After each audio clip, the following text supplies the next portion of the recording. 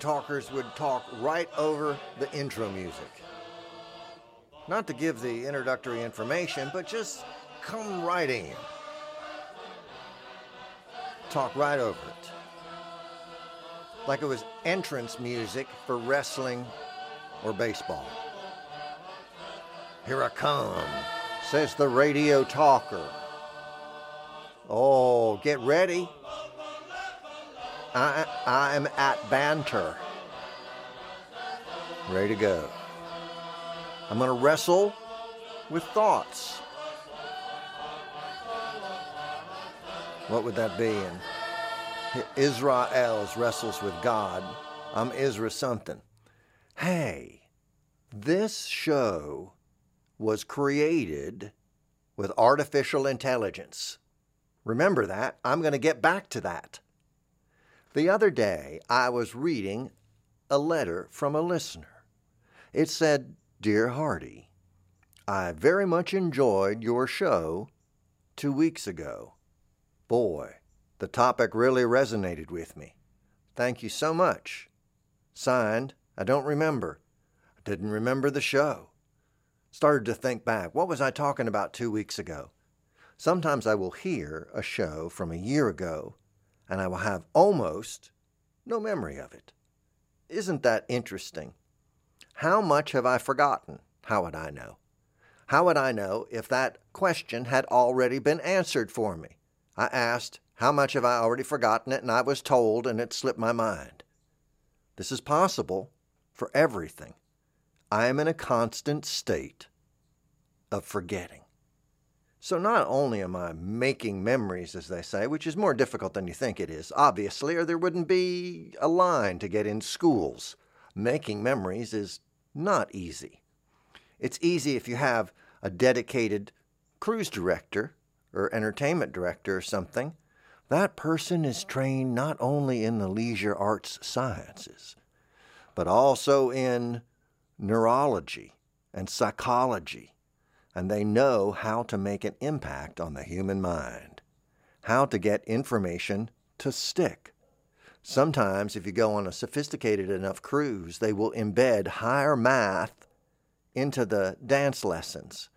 So you think, I'm learning the Macarena, but really you're learning linear algebra. It's been put in there. Isn't that interesting? That's the same principles they use to fortify cereals. So these executives are sitting around a table. I think it might have gone something like this. We are going to sell children. I wouldn't do that to you. But they would sell children candy for breakfast. And I guess somebody at the table was like, at least we can pump it full of vitamins or something. Is there something we can pour or spray on it? Like some sort of pesticide that's high in B's and C's and everything like that. And maybe riboflavin or something like that. I know how to pronounce it, but I just had Novocaine. That's how it went down. I've written a little screenplay. I write a lot, but then I don't because of the forgetting thing. I don't think I forget at any higher rate than anyone else does. You have to make a concerted effort to remember things sometimes unless they're traumatic, and then you can't shake them. And there's, that one got fired in there. It's so hard for me to make brain photographs, and then you came along and flash, bam, and it's in there. It's burnt in there like an old CRT screen. Thing is, I can see what you were looking at because you left your computer on. Dang it! So that happens in my brain. But also, oh my goodness, some of these memories that go in. If my brain's a hotel, it's one of those quickie love ones. Because the thing of going, oh yes, our conversation from the party the other night, went in one of those rooms, and it was done in an hour. It was gone. And I went back. I thought that was its permanent address. And I went back looking for our conversation, but it was gone. And all I could remember is me nodding and going, yes! But sometimes, these things, they fly away. Now, if a computer really was attempting to recreate my show, and let's say let's not even try to do the voice. That's a good rule of life. Oh my gosh, you don't even know how don't try to do the voice. What good advice that is for, so many things in social situations or anything. Don't do the voice. So the artificial machine, you say artificial, but it's a real machine. An artificial machine would be one made out of cardboard that doesn't work. But this is a real working machine, and it wants to be me. Bless it. Oh, it's like King Louie in Jungle Book. Now remember that I made that reference. It's like King Louie in Jungle Book. I want to be like you, woo woo. I want to walk like you, talk like you, do. Also too. You know I mean poo. I want to do human poo. Something like that. I don't remember what he said, but the machine apparently wants to be like me, which I think is cute. And so it might make some attempts, like I said, without trying the voice.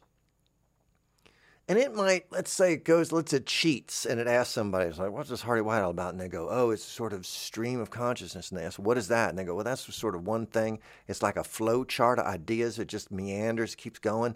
Like he might say, oil field, like an oiled field of dreams.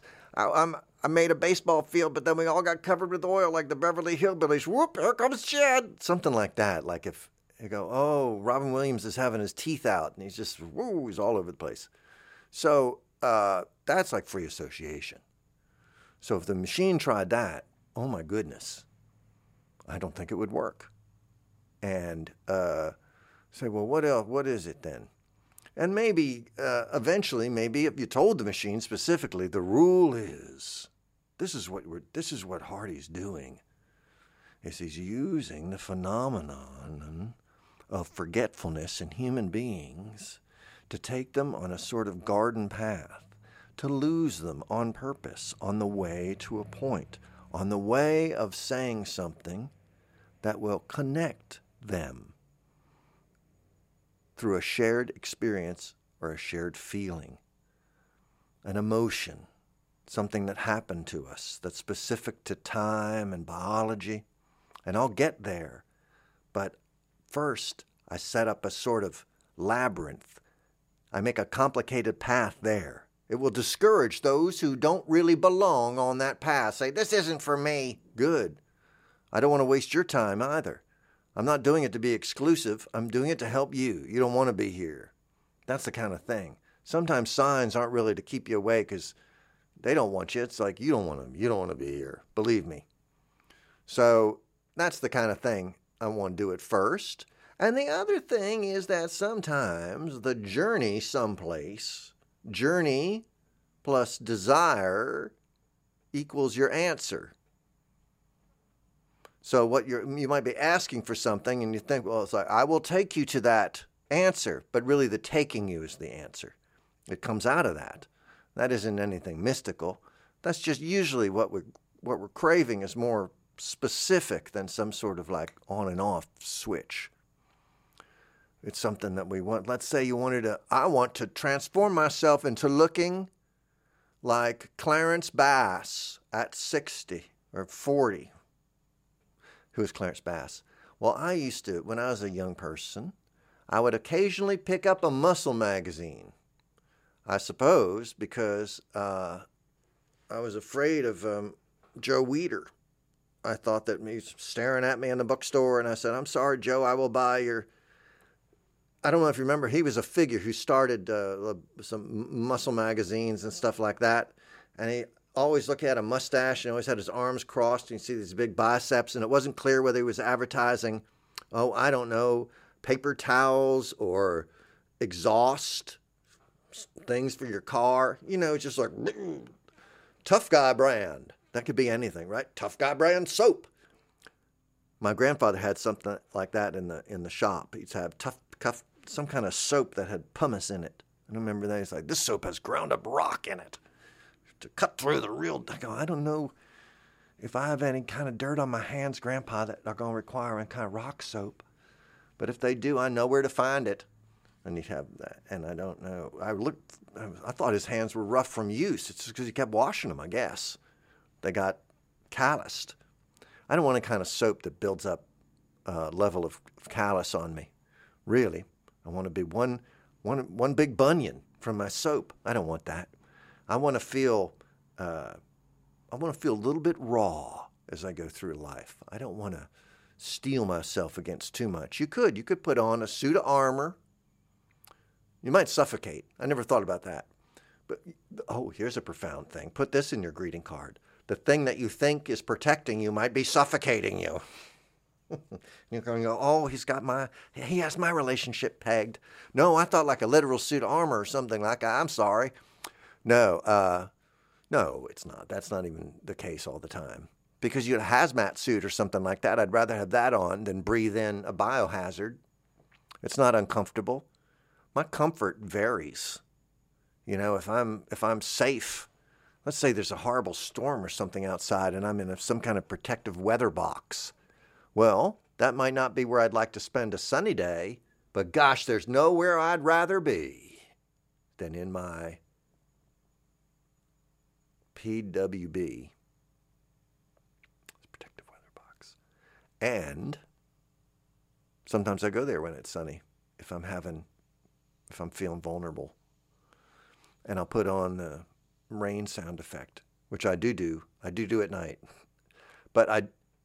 And that's because of many, many reasons. One, I have constant sound in my ears. Sometimes it's a ringing. Sometimes it's a person screaming, no, like that. And I think it's coming from my soul. I don't know. I haven't had it worked on in a little while. You know how some things fall by the wayside if you don't have like a budget. You go, well, I'm not going to get this tattoo sleeve finished. No, in fact, I haven't got mine started. And now my skin is like tissue paper. I'm like, it's too late. But I spent a lot of that money on internal things. Having my insides inked like that with images that I no longer enjoy or like. As my aesthetic has changed, I'm like, I wish I had not had that imprinted on my soul, that thing. But there's nothing I can do to shake it, really. I live here with memories. Some I chose, lots I didn't. And even of the ones I've chosen, I do believe that they are not all mine completely. In the same way as a shirt I bought from the secondhand shop is not really mine. Whose is it? So a fella, man Van Heusen, John Dan Van Heusen, inventor of the shirt, invents a shirt and then he sells it. And he said, I shall buy this this Van Heusen shirt. I don't know how you say it. And you put it on, and then you sell it to someone else. And then John Van Heusen sees his shirt and he goes, that's my shirt. And the person says, this hasn't been your shirt in a long time. I said, yes, I came up with the idea. I made it, and I sold it to Brian. And then he's the one you got it from. I said, well, that is true, but it's my shirt. Like if we were going somewhere, say, whose shirt is this? Is my shirt? If we were in a room, we all took our shirts off and we were trying to get them back and they held this one up, that's my shirt. And if you said, that's my shirt, you'd be lying, because what about the one you came in with? So you've given it up. You've sent it away like a memory. I might have done that with interactions. You have an interaction with somebody at a party. Let's say I spoke to somebody named Ring, which I thought was a great name. And Ring and I were talking, and we started talking about these collectible, I suppose we're about the same age, cans, and maybe they were in the 70s, and they would come out with soda cans and put maybe a design on the back of each one, and then you get them all, you can put them all together and see the whole picture. And I believe we were talking about that, and then we separated, and I did not see Ring for a long time. Ring thought about our interaction and remembered how, as I was saying something about the collectible cans, I began, some piece of food began to work its way out of my mouth. And Ring, apparently, unbeknownst to me, became fixated on that and started calling me I forget, something like vegetable face, or I don't know what it was coming out of my mouth, whether it was a piece of celery or. So when they tell the story, that's what you get. It's not about that. It isn't about like some shared memory of Sprite cans with some intriguing design on the back. It's about food coming out of my mouth and my humiliation. Isn't that amazing? It's the same incident, and it's the same information. You go away. So here's the things I didn't know. I didn't know the things that Ring knew before I got there, and nor did they know the things that I knew. So it is like somebody's. And you know what it is? It's like human interaction is like.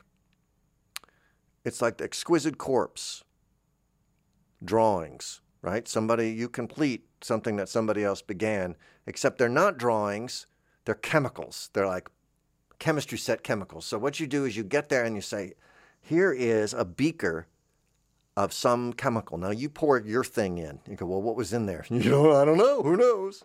That's the thing. And then you pour yours in and pew, it could be anything. It could be some weird, on the internet when they do that now, or they burn something, some weird ghostly column of bone will rise up. Have you seen that? Some antler, some devil antler will come out of a burning pill or something like that. So that's where we are now. So as I pour my cola reference from the 70s onto your Mento, I know that I risk a reaction. And some of it is a chemical reaction. It's not just, that's what emotional reactions are sometimes, or chemistry. You know? Like how much you add a chemical.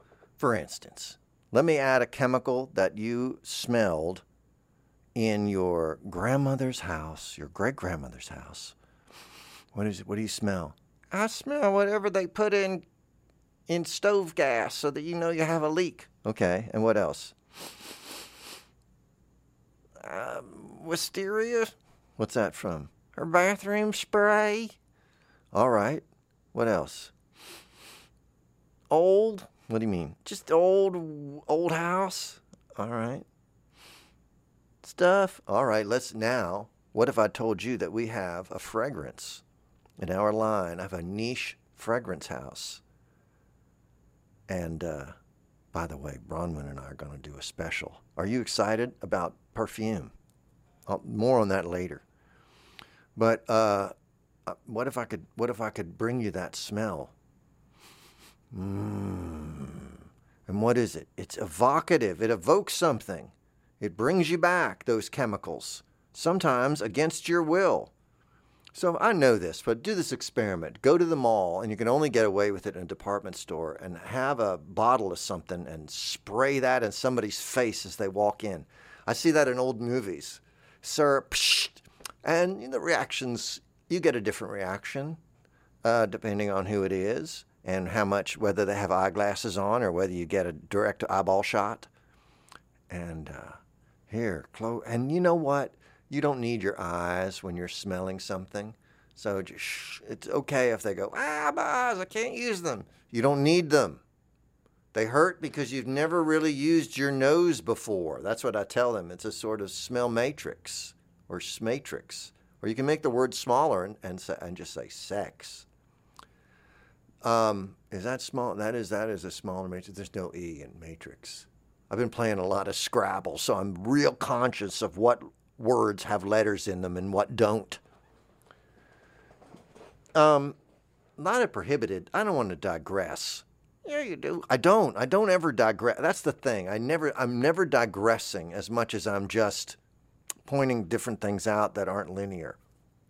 For instance, it's the difference between, let's say you're going on a bus tour of a town of New York, and I start saying that's this, that's that, and then I start talking about something else, but we're still driving by Lincoln Center. But instead I go, let's go to Brooklyn. Now that's digression. So I am about to do that, perhaps. Or maybe not. Let's get back on. What you just witnessed was the thought stream version of getting off the train and thinking, I'm going to go use the potty here. I'll have time to get back on, and then going, no, I won't have enough time, hopping back on the train, it leaving, but still having to do it in number 2.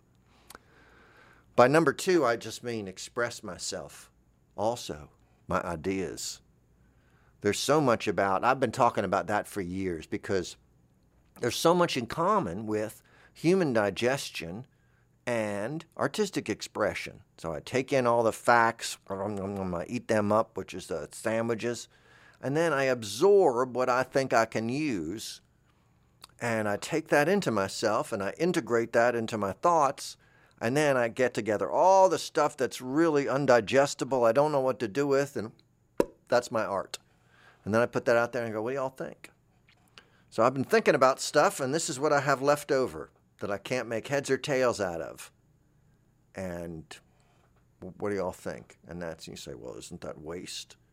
I go, no, it's not. It is literally. Now, if we were still talking about digestion and everything, I go, I'm going to say that's a turd. I'm not going to try to pass that off as art. But when it comes to ideas and things like that, then yes, I think that's what you're getting. And it's easier to get over your repulsion like that with art waste than it is with the human stuff, because boy, that exists. It's visceral. My body has a reason for rejecting it, but your mind doesn't have a reason for rejecting some ideas. Put them in there, let them in, see what it's all about. Say, I know my body will reject this, but my brain is fearless, like divine. What does this be like in the mouth of my consciousness? Now, I believe that the machine at this point is not able to really catch up. I don't think. They might be saying, I could tell that this is not really Hearty, that this is really just fake Hearty. It can't, because everything, when a machine is trying to be reasonable, it sounds Dada sometimes. I try to be Dada and I sound like a sitcom. So I struggle with reflecting the absurd. My brain wants to make a sort of rigid, sense of it. An oversimplified, safe, reliable sense. Instead of being in the wilderness. Oh, to be in the wilderness with our forgetfulness. How do we get through this life if we can't remember things? How do we get through this life without forgetting, you may say as well. Those of you who have experienced grief, I'll tell you what, grief can stay with you to the end of your life. If you have 10% of extreme grief left, you're still grieving. That's the thing. You say, well, forgetfulness, maybe that helps, but doesn't ever cure, because like I said, those things will imprint themselves. And then you go looking for the subtle joys. You go, why didn't the subtle joys make an impression? Just the way there's not enough light in some old-timey cameras. It's got to be real bright, or it just looks like a blur. David Lynch, when he was a student, started filming some stuff, and he thought he had some great footage, and when he got it back from the developer, it was all just brown and dots and things like that. They say that he used some of that in the season 3, episode 8, inside of the A-bomb sequence. Some of that. The thing that didn't work out. The memories that aren't there. How you use those gaps. Oh, that's intriguing to me. How we can continue to go on with a changing story as we find out things about yourself. Isn't that? Oh, I found out people live actual Blade Runner stuff. So guess what? Guess what aren't your memories? That happens. That's not just the domain of robots. Some of the things that we remember that we're positive aren't true. And that can be very traumatic sometimes, the things that you don't remember or you do. And sometimes you have to settle on a fiction. Isn't that wonderful? I wonder, though, if a robot can settle on a fiction. I wonder if a robot is driven by fear of rejection in the same way that we all are. That we have peers that were created at the same time and got information at the same time. We're time beings. We are time worms. And those of us, when I say something that's nostalgic, and it happened in the past, it depends on when you found out about that thing, what it does to your brain. So if Vicki and I are talking and she starts talking about Mr. Ben, who is this children's book character who goes to a costume shop and tries on a costume, and then he goes and has an adventure as that in his imagination or in the closet or some messed up stuff. And I didn't grow up with that story, so she sent me the book when I was in my middle age or older. I guess I'm older. I don't know what age I'm in. I'm in the middle. If I'm middle-aged, then humans live a very long time, which is fine. They do.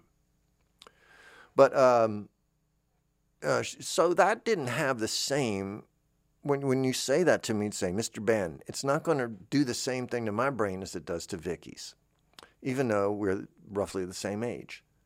Let's say you and I have the same memory of seeing Kimba the White Lion on TV or something at the same time. We're the exact same age. Now, that information we got at roughly the same time, preceded by roughly the same stuff, in roughly the same context. But if you were just finding out about it, you would never, no machine would ever draw the line, unless they had what I'm about to say to base it on, between watching Kimba and licking the frosting off of a cinnamon Pop-Tart, which in my brain is a strong correlation and isn't far-fetched. Like, it might be not the same cartoon, but you might be going, I did the same thing. Now, that's weird, right? Because it's a trigger. I don't know that machines communicate that way. And I'm not sure they'd be able to predict people's responses based on very specific shared knowledge of your age cohort and cultural cohort. What? I don't know, I'm reading now. Now I'm just reading it out of a book. No, you're not. My friends, the things I say to you, I try to relate to you as a human on all sorts of levels. And sometimes I think like this is all a captcha. I'm just trying to prove I'm human. Now, how am I going to prove I'm human? I'm going to have to a lot of different ways, because the experience, there's a lot of different aspects to the experience. And I'm regularly talking to people that didn't have the same shared cultural experience either. And so I have to do things, I have to say things that might be more universal, or sometimes even if they're not universal, you might find something that reflects your story. When I first watched a television show called The Waltons, I thought, what does this white family in 1900 and blah, blah, blah, I don't even care. Just saying it makes me feel a little sick. But I don't know. Those people say, oh, well, that might not be your experience, but you can relate to all that family. I can't at all, actually. That show is, to me, is like watching National Geographic. Who are these people? Completely unconnected to my experience. But, that said, Gilligan's Island isn't. That's how I remember my neighborhood association when I was growing up. Just like that. I don't know, groups of, whatever. But I don't know that did I relate to any television? I'm sure I did. And see how this phenomenon of television has imprinted itself so desperately on my brain? Now, would a machine then want to recognize that and then undo it? There's not that kind of chaos of intention that we have as humans. I do this with the show. I start with one idea, or I start with one purpose, and with absolutely no input from anybody else, I change it. I talk myself out of things and into things, all alone, and not in a logical way, but in this weird, random, and impressionable way. As if I'm being bombarded with poetry constantly. And it's giving me a change of perspective in instance. And it does that as you take two unrelated things and bring them together. And isn't that poetry? Is it? I don't know. It's the only kind I'm interested in. If you're able to show me two images I've never thought of together, that is a sort of poetry. And the machines doing art now do that because they lack a certain self-consciousness and a sort of self-editorializing. They're arrogant. They're narcissistic. They believe that anything they do is grand. And they're not going to crumple it up and throw it away. There's a insistence and a confidence in their creativity that we lack because the robot doesn't care what you think of it and doesn't care whether it's connecting. It just assumes it is. And I care. And I don't like rejection. And I don't like things that some of me doesn't care. But that's a getting older thing. I believe also is that I don't need to accept any of the shots sent my way. Sometimes you feel like you got to absorb them. But as you get older, say I needn't. Some things I can deflect. I don't have to deal with that really. You know. In many cases, at a certain age, things are moot, and I like that. Oh, I can be more open. I can love better too. There's a thing too that my irrational love and relationship to affection and that kind of the joy of other humans' acceptance. I wonder if that's something that is that would be difficult to communicate. Not too difficult. I mean, it'd be easy to fake because people fake that all the time. You see these confidence people say, I really thought that she was a German heiress. You know, I did not know. I heard no New Jersey in the voice at all. Isn't that so funny? Very, very good mimic. So that happens all the time, and a person to do that must be a little bit without conscience. Can you imagine them pretending to be somebody's friend, like over and over? Yes. Well, I can't really. I can do that with a superior. I would say a boss. Many a boss was convinced that I was a loyal and employee with great affection for them. But that was that's mainly a survival thing. So, yeah, but I wouldn't, can you imagine pretending that somebody, your co-worker or something, and you make a friendship with them, and it's all based on fabrication, everything. You're not giving up anything, really. You're doing it to manipulate. Oh, gosh. I don't know what I have. I'm sure it's not, I don't credit it to my character. I think it's just my brain, my nerves, but I couldn't do that. I would have to have even if I had profound hate for the person I was doing it for, it feels so profoundly icky. And there's nothing that breaks my heart more than someone being like those scenarios where, we were just pretending to like you. Ha ha, loser. God, that makes me want to rip everything out of my chest. I just want to peel my rib cage open. All those stories, like if anybody's like hurt like that, I can't tolerate it. And I'm not even sure it ever happened to me, but I just absolutely am wrecked by the idea of someone's heart being purposely, like cruelly, crushed. Ugh. That's just the worst. To me, souls are so every soul, whatever you want to call it, and whatever any brain, any creature that's experiencing this, whatever this is, being alive. Oh, I know how intense it is. I know how real it is. And I know the depth of pain or rejection, or the depth of the pain of self-loathing, or being, oh gosh, I just want to say no, child, little child that you are, oh my gosh, please, we are beset by demons here, and you've maybe run into a lot of them.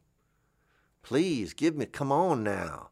Come back to, so Bagheera and we're going to come with us, and I'm going to teach you how to eat a prickly pear or something like that.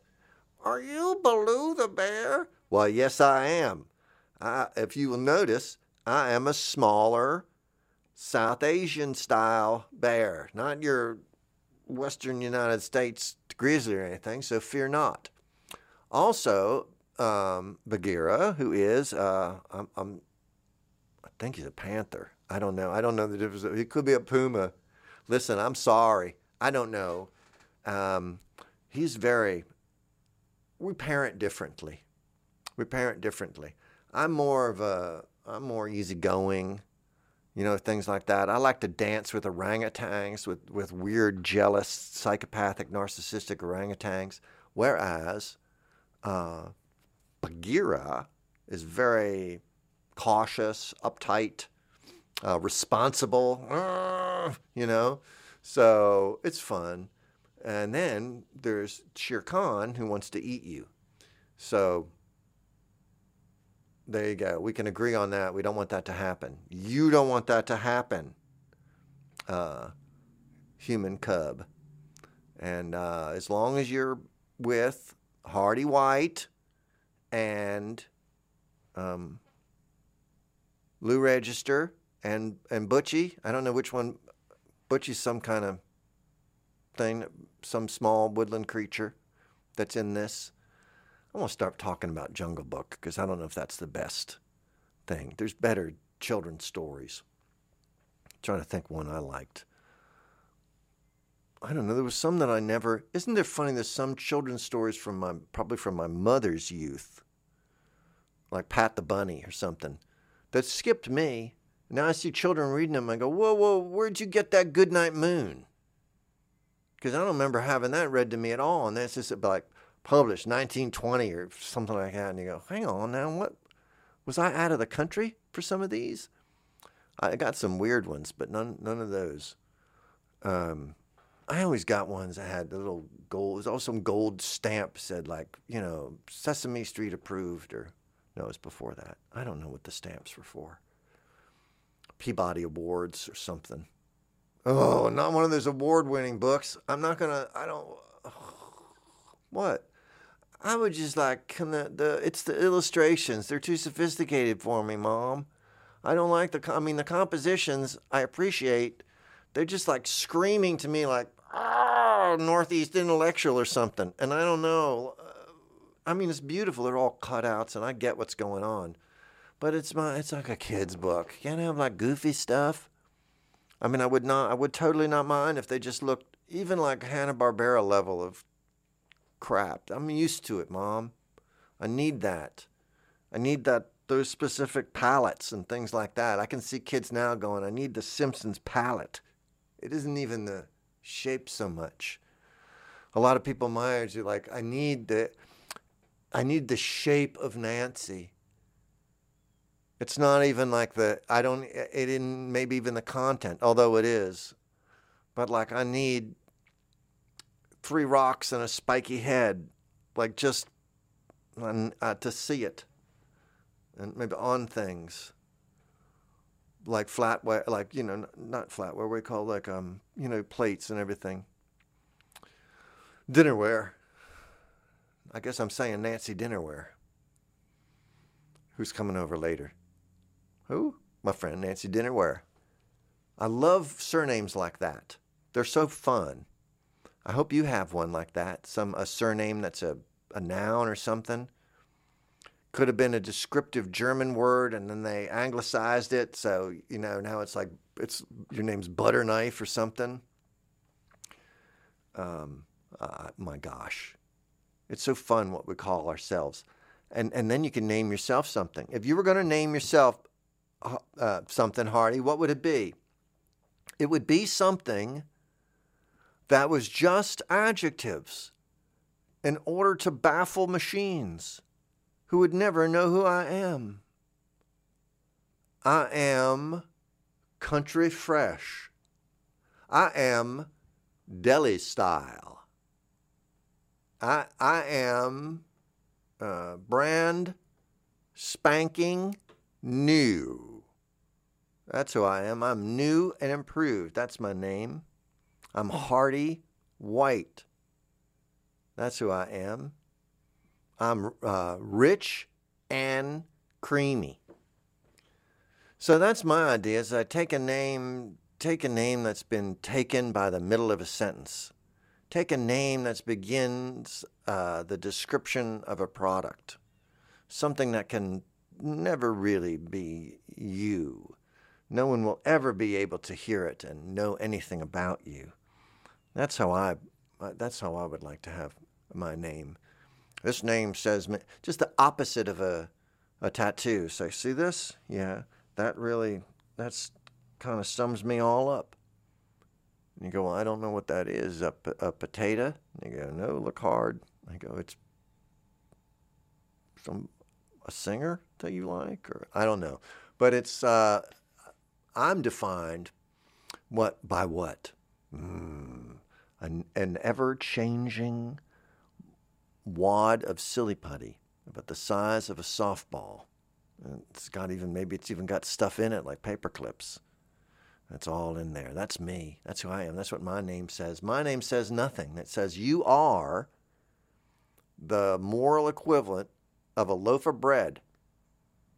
A machine-made loaf of bread that's not even particularly good. Right? So that's when they say, oh, it's Hearty. I'm Hearty.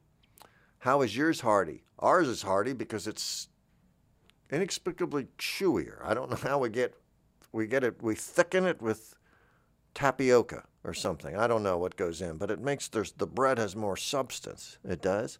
Yes.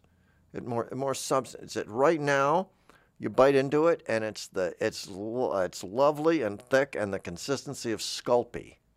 Oh, that's uncured Sculpey. And I don't like bread like that particularly. So maybe that's not me, or maybe it is. I'm nobody. I'm nobody, and when you're here, you're everybody nobody too. Oh, nobody in that fabulous way where you just drift in and you don't even have to recreate yourself. Imagine that.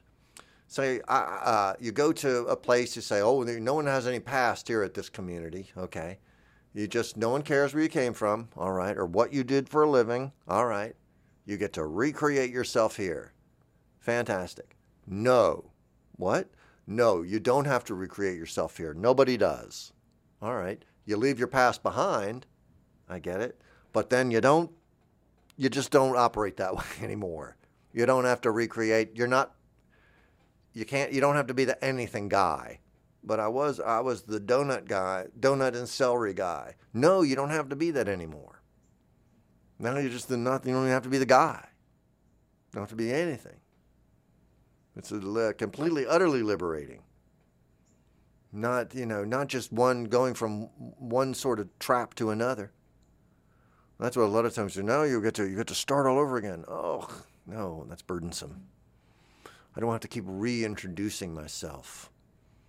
Don't you? Can't I relax into being? It's so hard. Is it though? Yes. That's why I've provided this space. A lot of people get a space. I've come into some space, and I don't know what it used to be. It used to be probably a video rental place. Empty now. Lots of square footage. What do we open? Open a teen club. Not literally, but something where the teens, meaning you, souls of any age and any background, can gather and not have to meet one another. And not be burdened by having to be an individual or having to, it's like, somebody's coming up to me. I feel the anxiety. And even though they're a nice person, I'm anxious just about their gaze. You know, if you do have like social anxiety, you understand what that means. Just somebody looking at you. You go, oh, I'm going to misread things. I'm going to break eye contact, then start feeling weird about it, and then start like panicking, and then not being able to say words, and then that person goes, oh, okay, and walks away, and then we're in the humiliation area of being embarrassed. And I don't know about you, but just the other day I was in the shower, and I don't know what triggered it, but it was and I don't even remember what the embarrassing moment was, but some really embarrassing moment came back to me. Saying something wrong, or now I'm trying to think about what it was. Or probably something I don't want to share. But I don't know, maybe it was saying something ignorant or hurtful, and I'm standing there in the shower, and I just went, oh, God. I do that at night, too. I'll just go, oh, they interfere, things like that.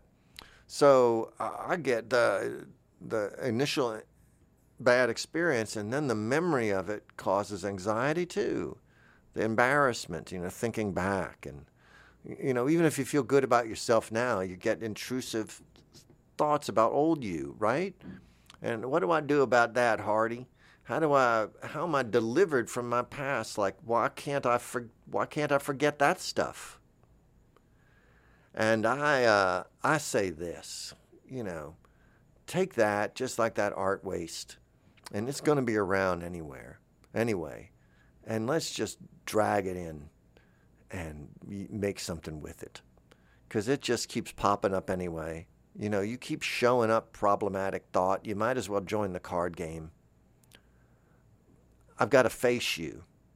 And, the reason that you keep scaring me is because I've given you some sort of power still.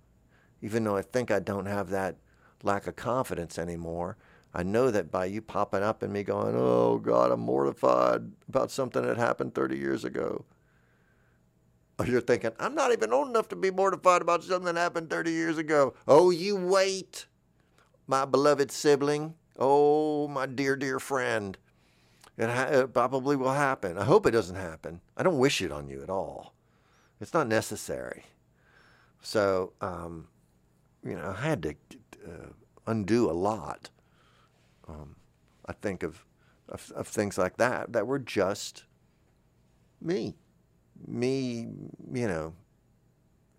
It's like when you ever seen one of those shows where people they'll maybe meet a high school bully, and they've been living with this bully incident, and they meet the bully, and the bully's like, I have no memory.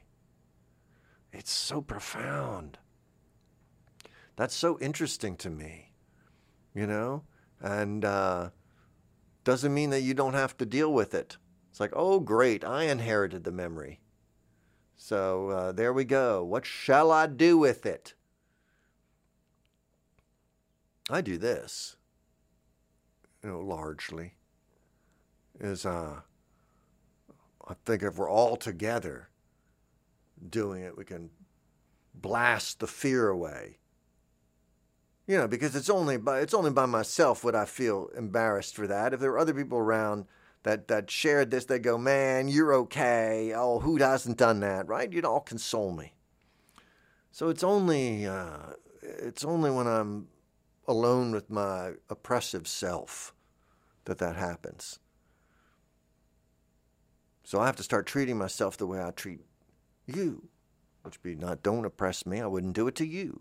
I wouldn't be reminding you of dumb stuff you've done. Why would I do that? Unless I thought that you were, out of touch or something you were being insensitive, or you were heaping something on someone that was heaped on you. I might remind you that you were once a victim, but that's about it.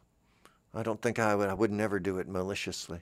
Oh, my friend, do you remember what we were talking about earlier? Do you? Or do you forget? Do you remember how I started the show? You probably do. Maybe I don't.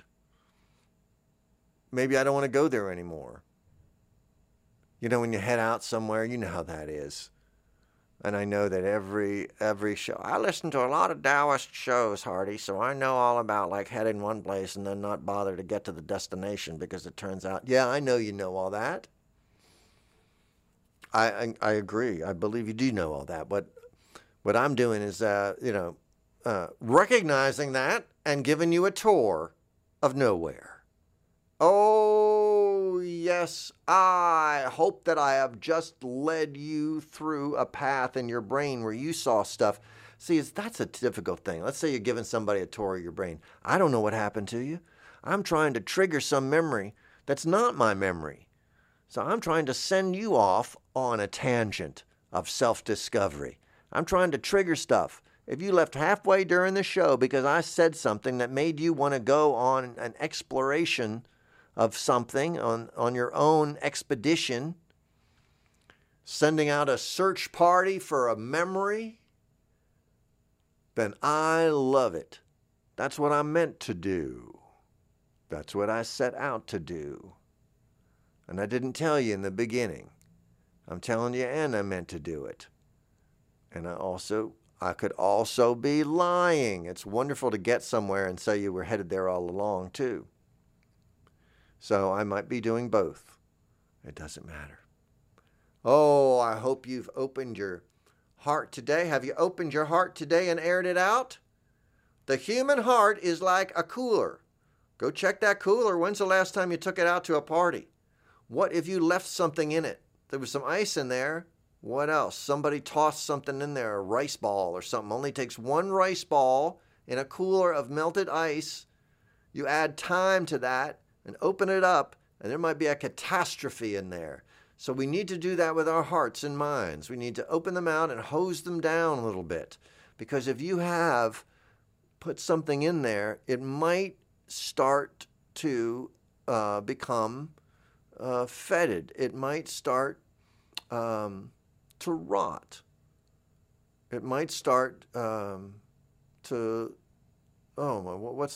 word I want? Where stuff like celery in a refrigerator crisper that's been left there too. It might putrefy. That's the word I wanted.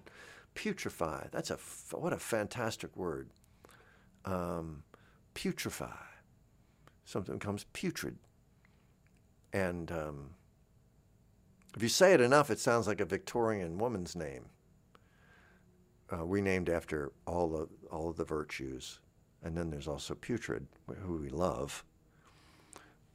But that's one of those old religious, ironic names. So we named our children after things that we fear. And then they'll help us be a constant reminder that the Lord is there to keep us away from things like putridness and decadence is one of our children. And all sorts of things like indulgence. We love indulgence because he can chop some wood. He's not anything like his name. It's wonderful. I am positive that what we have here is a good thing. And I know that media in general, this is not how it works. And I accept that. And I accept that I might be on a lonely road. I'm telling you, there aren't a lot of conventions. I don't get invited to there aren't any cons. Well, there's a lot of cons, as in pros and cons, but there's no conventions. Really, that's it. Well, you're in radio. I'm in radio until people hear me. And then they go, well, I don't know that that's radio. It isn't necessarily, is it?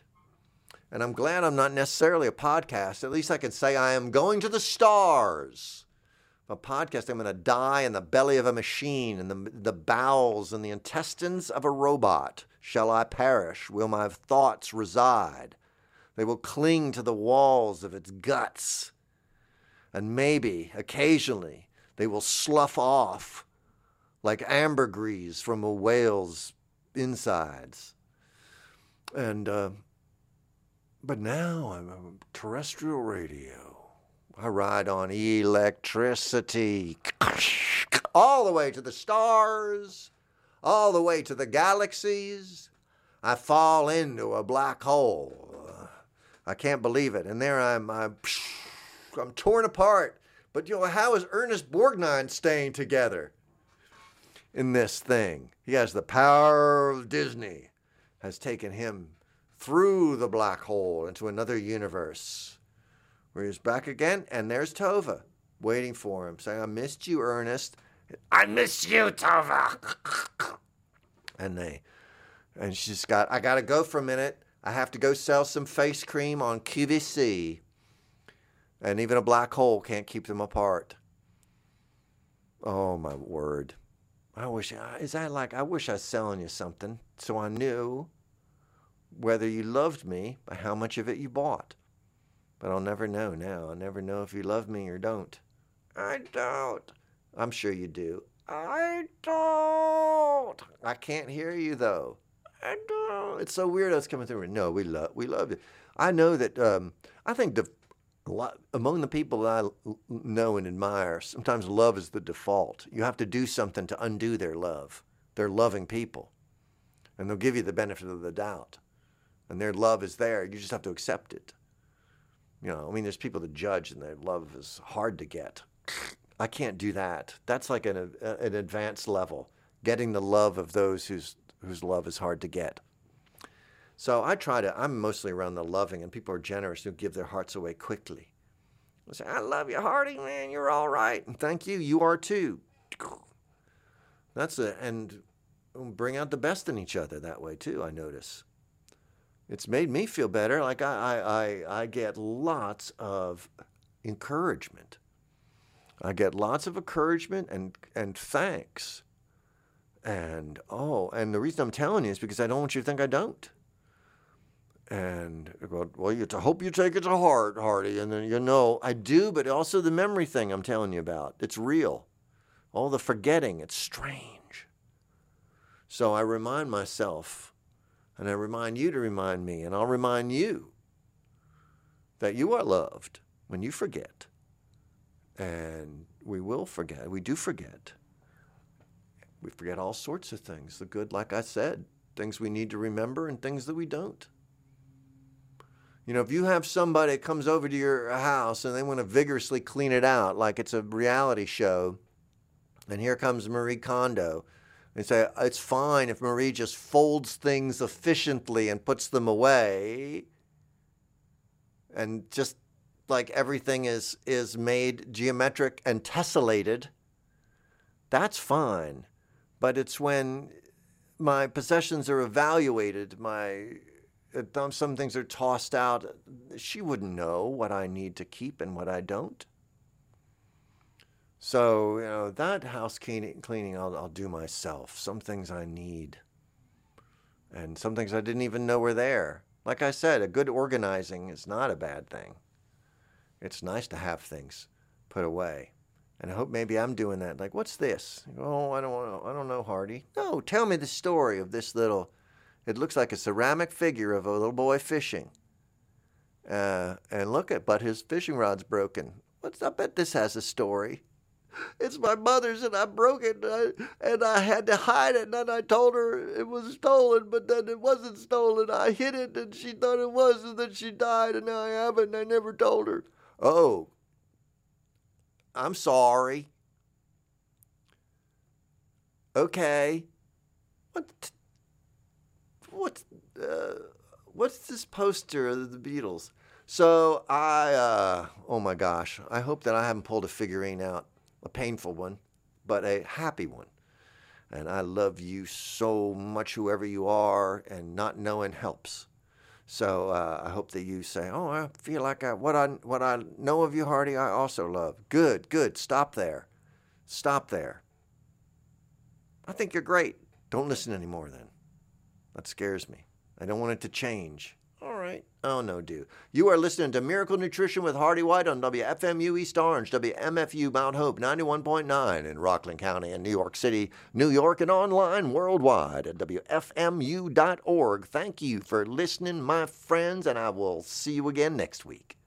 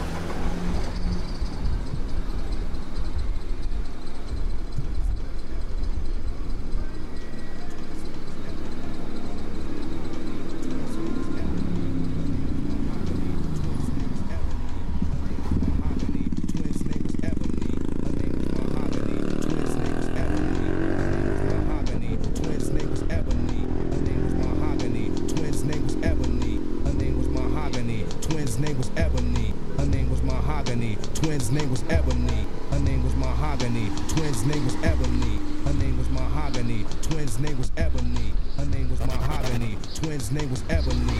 Her name was Mahogany. Twins' name was Ebony. Her name was Mahogany. Twins' name was Ebony. Her name was Mahogany. Twins' name was Ebony. Her name was Mahogany. Twins' name was Ebony. Her name was Mahogany. Twins' name was Ebony.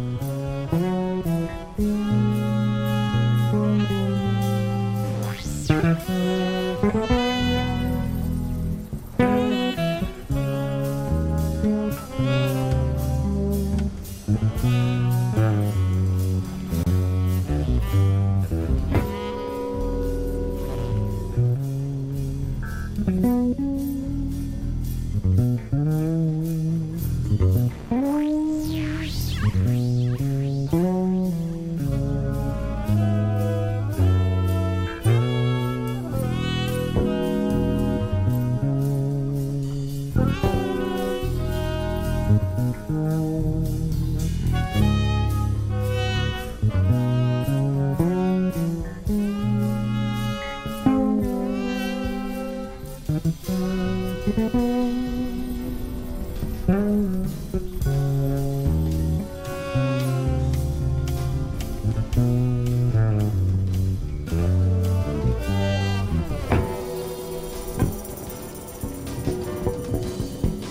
evening. Good evening.